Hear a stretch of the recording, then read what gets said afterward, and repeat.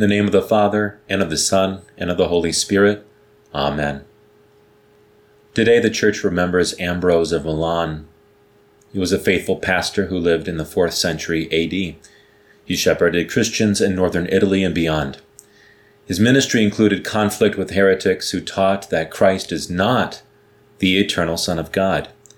The Nicene Creed was written, among other things, to correctly confess that Christ is God's eternal Son, whose innocent death takes away the sin of the world. We confess the Nicene Creed, which begins by declaring that God the Father is the maker of heaven and earth, of things seen and unseen. Angels most often go unseen by us. They remain hidden from our eyes, but they are real, created by the Word of God to serve Him. There are also angels hidden from sight who refuse to serve the Lord.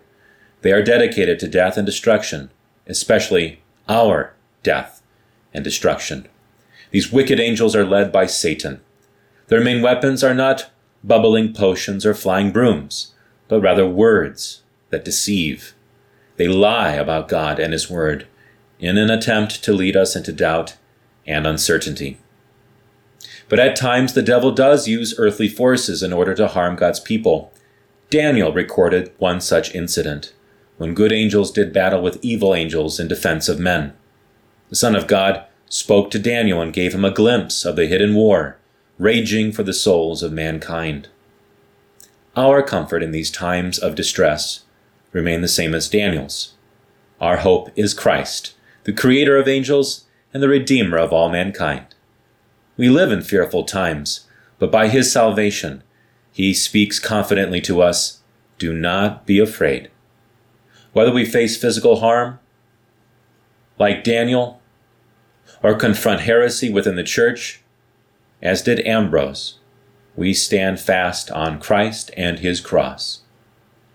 Until the end, His word will be proclaimed and will wash away our sin. And when the end comes, He will send His angel Michael one last time to save us. On that youngest day of the world, when time ceases, wicked angels and men will go away from God into shame and eternal contempt. But the faithful will rise to life eternal and shine forever in the light of Christ. Daniel chapter 10 and 12. Suddenly a hand touched me and raised me to my knees and hands. He said to me, "Daniel, you are a man treasured by God. Understand the words that I am saying to you. Stand on your feet, for I have now been sent to you." After he said this to me, I stood trembling. "Do not be afraid, Daniel," he said to me. "For from the first day that you purposed to understand and to humble yourself before your God, your prayers were heard. I have come because of your prayers. But the prince of the kingdom of Persia opposed me for 21 days. Then Michael, one of the chief princes, came to help me after I had been left there with the kings of Persia. Now I have come to help you understand what will happen to your people in the last days, for the vision refers to those days."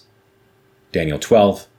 At that time, Michael, the great prince, who stands watch over your people, will rise up. There will be a time of distress such as never occurred since nations came into being until that time. But at that time, all your people who are found written in the book will escape. Many of those who sleep in the dust of the earth will awake, some to eternal life, and some to shame and eternal contempt. Those who are wise will shine like the bright expanse of the heavens, and those who lead many to righteousness like the stars forever and ever. Thanks be to God. Let us pray. O Christ, you send your angel Michael to fight for us, as you did even in ancient times. In these last gloomy days, give us your blessed sacraments and cheerful gospel to bring us escape from our own sinfulness and the temptations of the devil's lies, and speed the day that will bring us into the bright expanse of the heavens. Lord, in your mercy, hear our prayer. Amen.